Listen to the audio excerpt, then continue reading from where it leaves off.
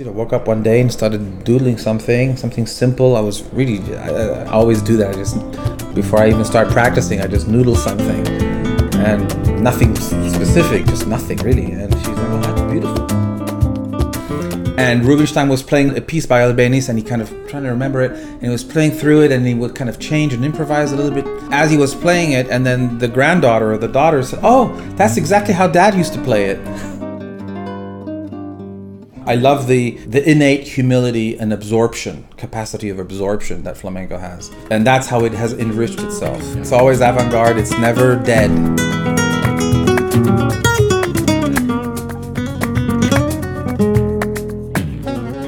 So my lady and I are watching this new comedy titled Wanderlust, which stars Paul Rudd and Jennifer Aniston, and they play a married couple who've fallen on hard times. And in search of some new direction in their lives, they sort of unwittingly find themselves as new members of a 60s style commune, and all the things that come with that. Things like free love, no doors on the rooms, very public restroom times. It's pretty funny.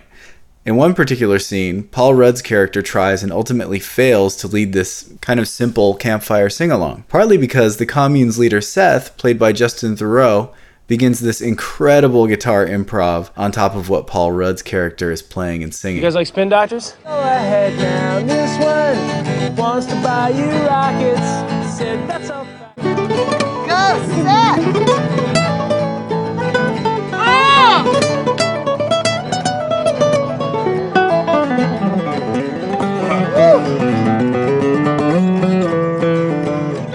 Coming your way in a second, George. Take a solo. That from your heart, not from your fingers. I don't like it. What really blew us away was the amazingly good flamenco-like guitar playing of the hands double. Not only was it improv, but the right and left hand looked beautiful, and most studio players play with a pick, even when playing classical. Only a handful of people in the world can play like that. So we wait through the whole movie for the credits, and of course, it is one of those few. It's Adam Del Monte.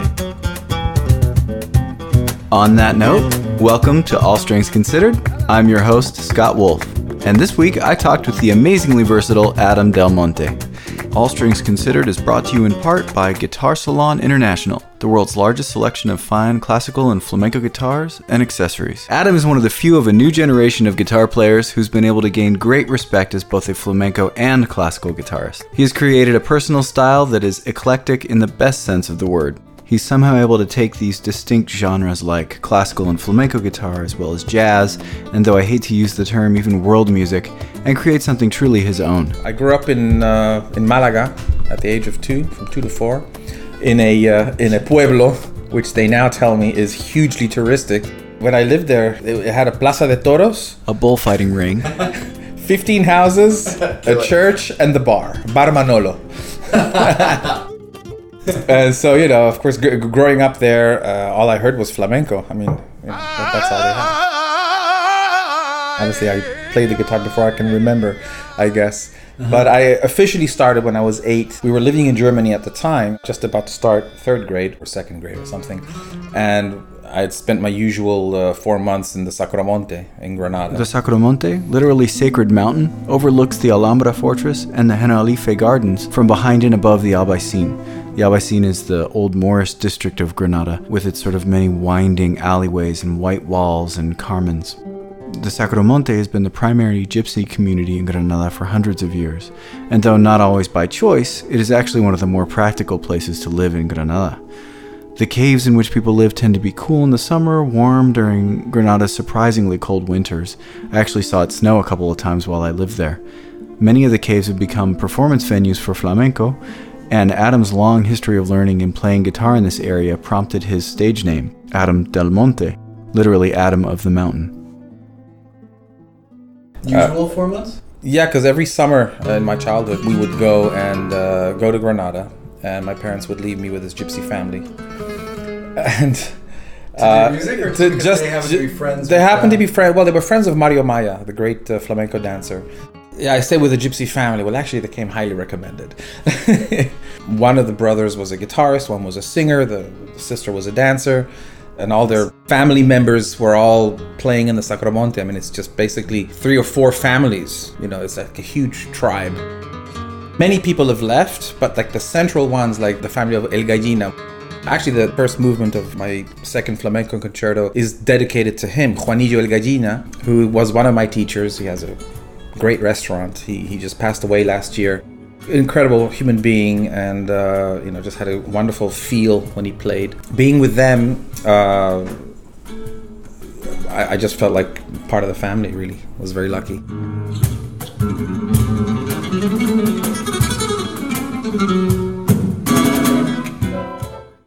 We got there for the first time. I was 7, and our money was stolen.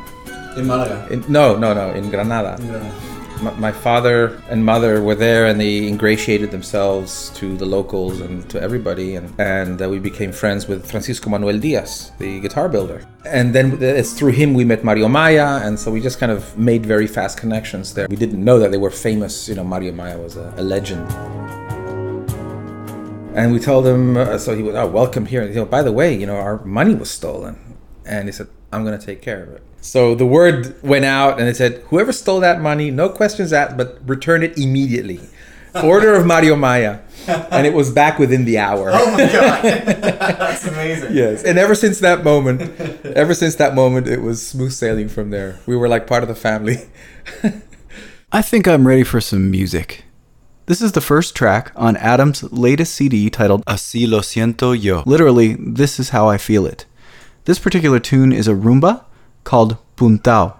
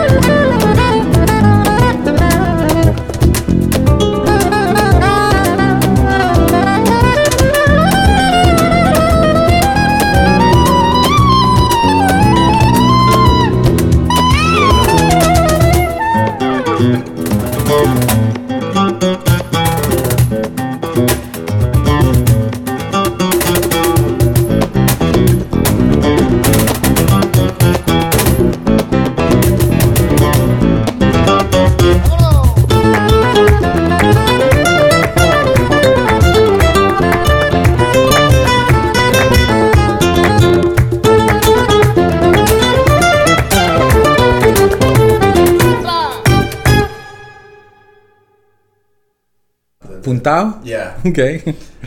It's killer. There's kind of two parts to the melody. One is more guitaristic, if anything, and the other, the second melody, which is really the main melody, I feel it's kind of more Turkish sounding. I don't know why I got fixated on Turkish, but it kind of feels Turkish. And the phrasing is very cross-grained and rhythmically kind of strange. Yeah, I mean, that rumba is just me having a little fun. I was trying to do less. I usually err on the side of more, and this time I said, okay, let's just do something, simpler, people can, move to, and short, and brisk. So that's what I was going for in that one. I was really going a little bit against my typical nature, which is to, be very elaborate and big form. I was trying to find a different character.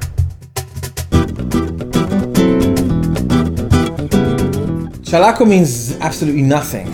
It is a gibberish word. It's an invented word. Kind of like the piece in a way, right? It's like a hybrid form and invention of yours. Yeah. I mean, the rhythm, I have to say, my father came up with that rhythm, or he composed the piece in that rhythm in 13/8, 3-3-3-2-2.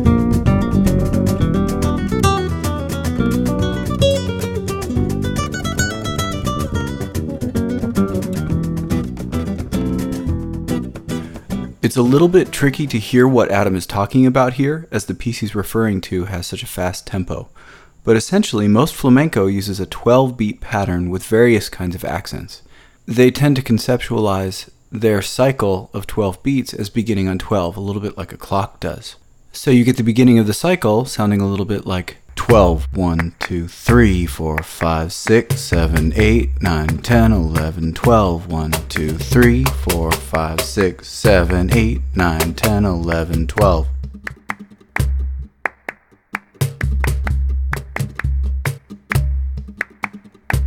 So you may begin to hear a little bit of a pattern like strong, weak, weak, strong, weak, weak, strong, weak, strong, weak, strong, weak, with almost infinite variations within that cycle.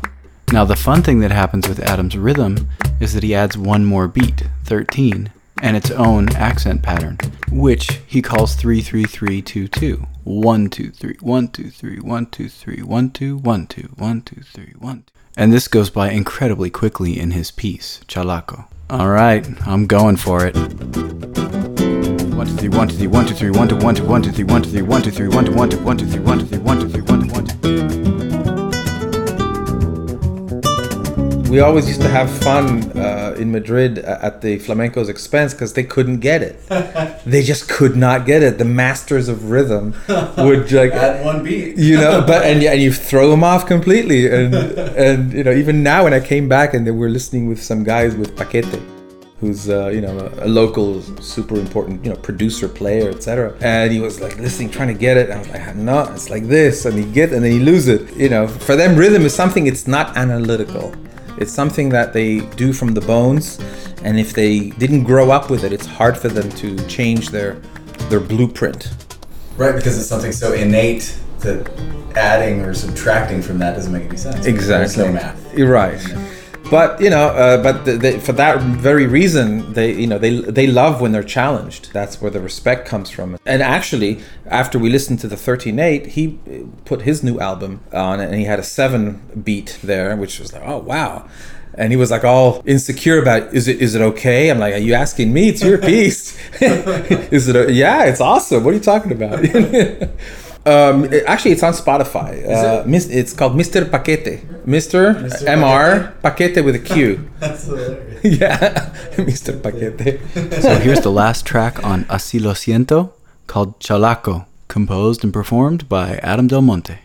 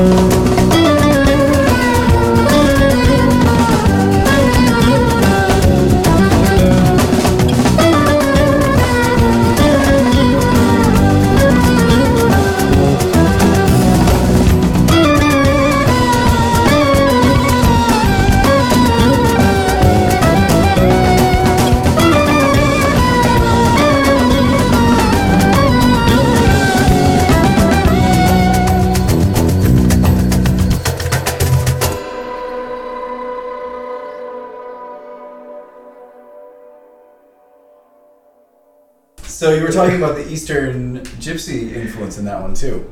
Yeah, just by the nature of the rhythmic grouping, it has sort of a Balkan feel to it. Romanian, Yugoslavian, Bulgarian. It has that kind of feel. It's my own melody, of course. It really reminds me of klezmer music.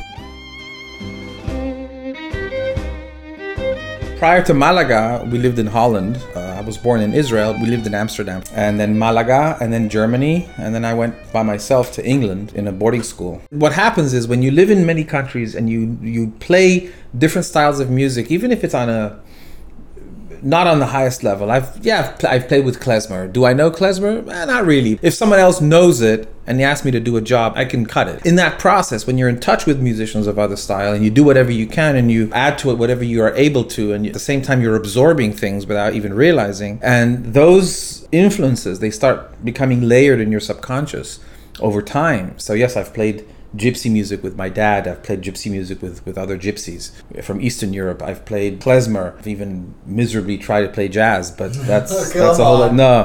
That was, and so any attempt of doing anything else outside my comfort zone, whether it sounded good or bad, wasn't really the point. The point is being exposed to it. It's getting your feet wet and something sinks in. And then a year or 2 or 3 later, you start writing something and it becomes distilled in your subconscious. And then you want to express something all of a sudden that says something very abstract that you can't express in only one language. All of a sudden something is born that you can see the DNA of 5 different things in it. And it's hard to put your finger on everything, but you sort of can if you really stop and analyze it. But the bigger picture is that there's a sort of a new feel that is born out of that process.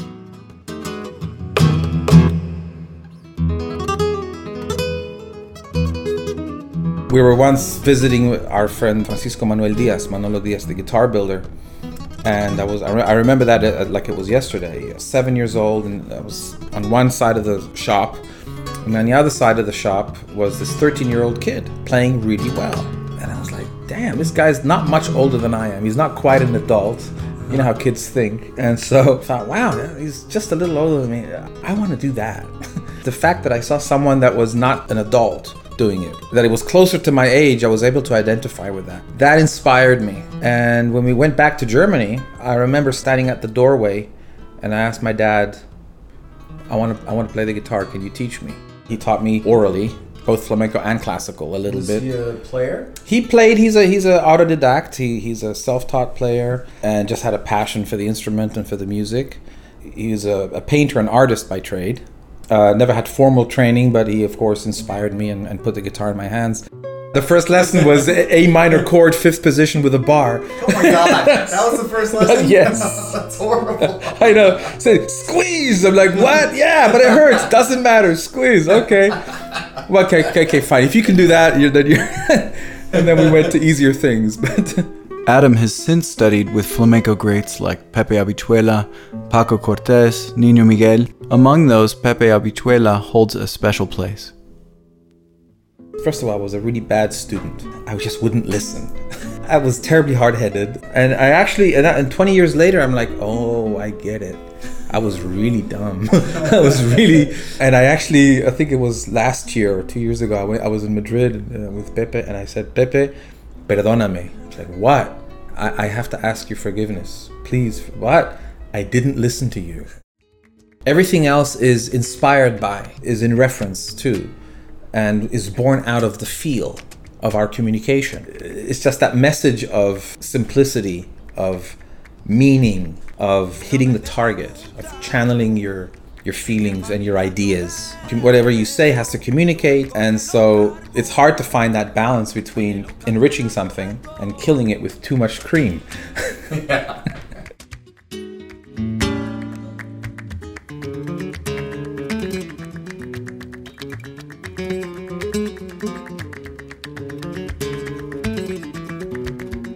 While I was learning flamenco, I could play Lágrima and Adelita, but I didn't know how to read music. No. Different sound, different phrasing, and it was just part of the guitar. And for me, it was never a separate thing. That's a whole other sort of passion of mine in terms of investigating love-hate relationship between the two. But certainly back in the 20s, it was more of a love rather than hate relationship Between classical and flamenco, especially in Spain. There wasn't such a big division between the two. And then there's the famous story with Segovia, who actually he started off as a flamenco player. That's a little known fact. Even if it's known, it's a fact in denial. It's a very suppressed fact. His father was Paco de Lucena, a very highly regarded virtuoso flamenco guitarist. Of course, his father died when he was 5 or 6 years old, and they moved to Granada, and his first teacher was El Agustinillo, who was a student of his father's. So he started with flamenco. You also had, of course, Ramon Montoya, who was a student of Emilio Pujol. Nothing hit home as much as when I actually heard a record by Miguel Borull, Borull. He's Catalan. So Diaz, again, my good friend Manolo Diaz, the guitar builder, brings out a gramophone, which I don't know what that thing was. It looked like a sewing machine rather than a record player. It didn't run on electricity. You spun it. It was good for one-time use before you had to resharpen it. He pulls out these records and he puts it on, and I'm looking at him like, and I only had room for like one piece. So he had a few of these records. So, okay, let's check this one out. One side said Alegrías, and the other side said Adelita by Tárrega. I'm like, you gotta be kidding me. I gotta hear this. This is recorded in 1918 or 1920 or something like that. And he puts the thing, okay, let's hear Alegrías first. And he's playing away, rough, strum, ram, pam, pam. Great. Okay, let's hear Tárrega. Different sound, different vibe, a little bit rough, but still sweeter. I mean, it just blew my mind. To hear the same guy play one piece of classical, one piece of flamenco. As time went by, they just went further and further away. It's no secret that Segovia, every chance he had, he would belittle flamenco. And it's kind of caused a chain effect, was flamencos felt confronted by that, and they developed their own attitude in turn, and justifiably so. But really, in the last, I would say in the last 10, 15 years, I think a significant change has taken place. Just like Segovia was an in-the-closet flamenco player, the flamencos are in-the-closet classical guitar lovers. This last time I was hanging out, as I always do with my teacher and my maestro, Pepe Habichuela, and he said, Adam, toca algo clásico, que te odio. I hate you because you play classical. you know, and he always asks to hear, Córdoba, Granada, Recuerdos, and even Bach, they love Bach. And they really do have an appreciation for classical guitar.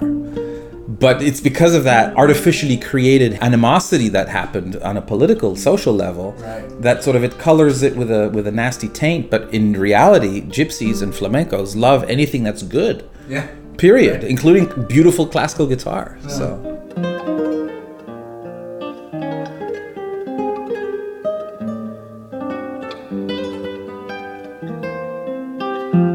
Viaje al Nuevo Mundo was my very first album. It was my flamenco album, primarily. I did want to throw in one classical number there. But Sevilla would pretty much be like an extension, to the left of flamenco or to the right of flamenco, whichever direction you want to take it.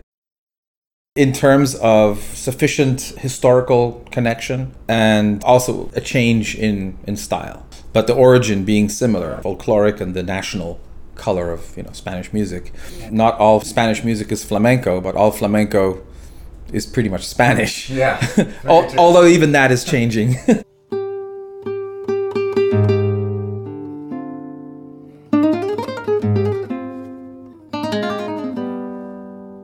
No, it is. I just kind of took the melody, especially the copla. No, this needs to be like that. I just sort of took ownership of it. And I remember when I did that in England, my teacher, Gordon Krosky, he would say, yes, Adam, but I don't think there's a tradition of ornamenting Spanish music. In Bach, it's okay in Baroque, but not in Spanish. Well, sorry, that's how the gypsies would do it. Albéniz is remembering the vocal nuances that exist in that style of very melismatic singing. Da da da da da da. Oh yeah. The slow part. Actually, John Dearman told me that it was Albéniz's granddaughter or daughter. They were having dinner once with Arthur Rubinstein. And Rubinstein was playing a piece by Albéniz, and he kind of played it. He was sort of trying to remember it, and he was playing through it, and he would kind of change and improvise a little bit as he was playing it. And then the granddaughter or the daughter said, "Oh, that's exactly how Dad used to play it. Always a little different." And I didn't know that. Of course, hearing that statement after the fact that I messed with it, kind of gave confirmation to what I was doing. I chose Sevilla for this album because it's the most flamenco influenced in character. Even though Sevillanas is like at the lightest spectrum of flamenco. Originally it really wasn't. It was more of the folkloric, but it was absorbed, it was upgraded gradually. And it's actually, when you think about it, it's rhythmically very tricky. And it's got a whole bunch of magic to it. Yeah. It's not to be scoffed at. So here is Adam playing his arrangement of Sevilla from the Suite Española by Isaac Albéniz.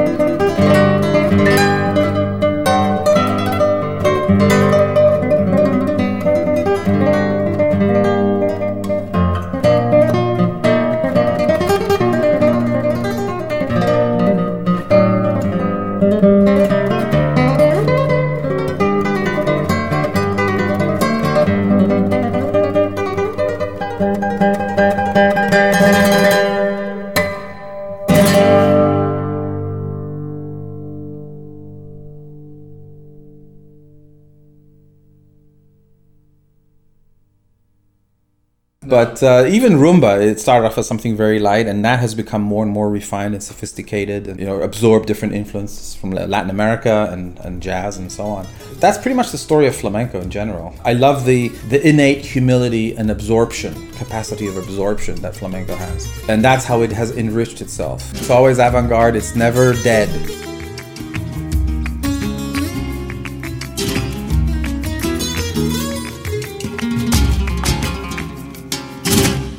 Paisajes is my second flamenco concerto. It's in 3 movements, 3 different landscapes.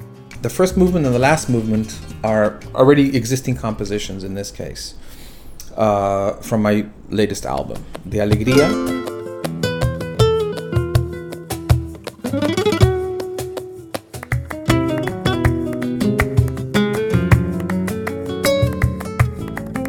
And Dahab. Dahab is a place in the Sinai Desert, which is beautiful. It has the most amazing beach on the Red Sea, coral landscapes, very colorful fish, which are mind-blowing. It's just an amazing, magical place. Dahab specifically it's a back and forth between jaleo, bulería, and tanguillo. I was inspired by Chicoria, Spain, a little bit from it.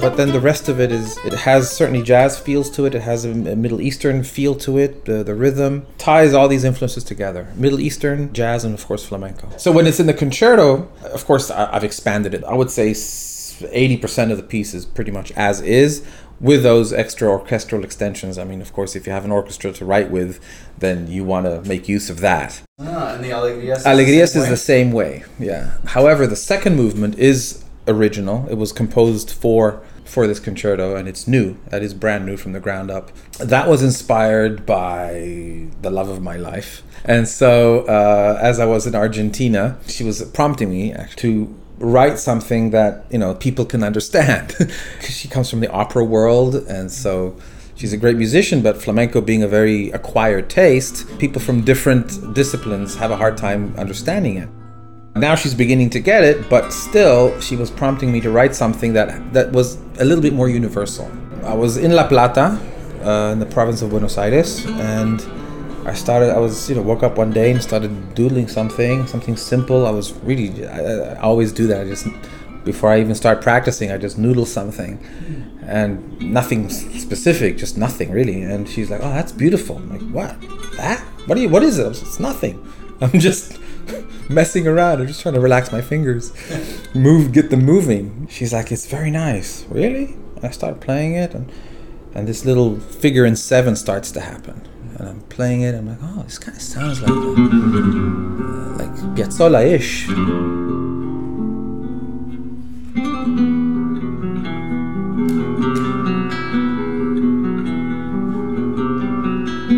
I was channeling Piazzolla's Soul Somewhere because the whole melody is it has a very tango-esque type of cadence. It's kind of like an Andalusian who is trying to learn something else, and he's yearning for his homeland, his Spanish homeland, because it starts in some strange way and then it funnels into a jaleo. And then the end of the piece is the same melody as the beginning, but in 6 this time. So it starts off wonky and it kind of straightens out as it goes along. The way I compose, it really has to start from a feeling. I feel something, a deep desire to communicate something that I can't necessarily express in words. I don't think of theory, of harmony, of rules, of anything. Whatever I play, whatever I improvise in the moment, if it matches the feeling that I'm feeling, then that's what goes. And if it doesn't, it's out of here. And that's the process. Like the Gypsies and their ability to absorb the music that they respect and love, Adam seems to be following in a similar path, creating a brand new sound from many diverse influences. I love the innate humility and the capacity of absorption that flamenco has. And that's how it has enriched itself. It's always avant-garde, it's never dead. We're about to hear the first movement of Adam's second concerto, Paisajes, or Landscapes, in its entirety. This first landscape uses the flamenco form alegrias, one of the lightest and most upbeat forms found in flamenco, and is titled Sacro Monte. By the way, you can see the entire film of the live concert on YouTube. Try searching Adam Del Monte and Concerto. If you'd like to study with Adam but can't quite afford private lessons or the USC tuition and audition, you can visit his online lesson website. I have been doing online lessons. It's www.newlearningvision.com. Adam also recently collaborated with Tomas Delgado Candelas. Here from East LA, third generation master luthier. And we've teamed up to build a nicer, better, sweeter flamenco guitar. Together created 2 different Adam Del Monte signature model guitars that are now available. Thanks for listening to All Strings Considered. I'm Scott Wolf. All Strings Considered is brought to you in part by Guitar Salon International, the world's largest selection of fine classical and flamenco guitars and accessories. If you like this podcast, please rate it on iTunes. Like it on Facebook/AllStringsConsidered. Follow on Twitter @AllStrings, or get the latest info on upcoming shows, pictures, and links to the music you heard on the shows, or just email me a question or comment at scottwolfguitar.com/podcast. Until next time. This is Adam Del Monte playing Sacro Monte.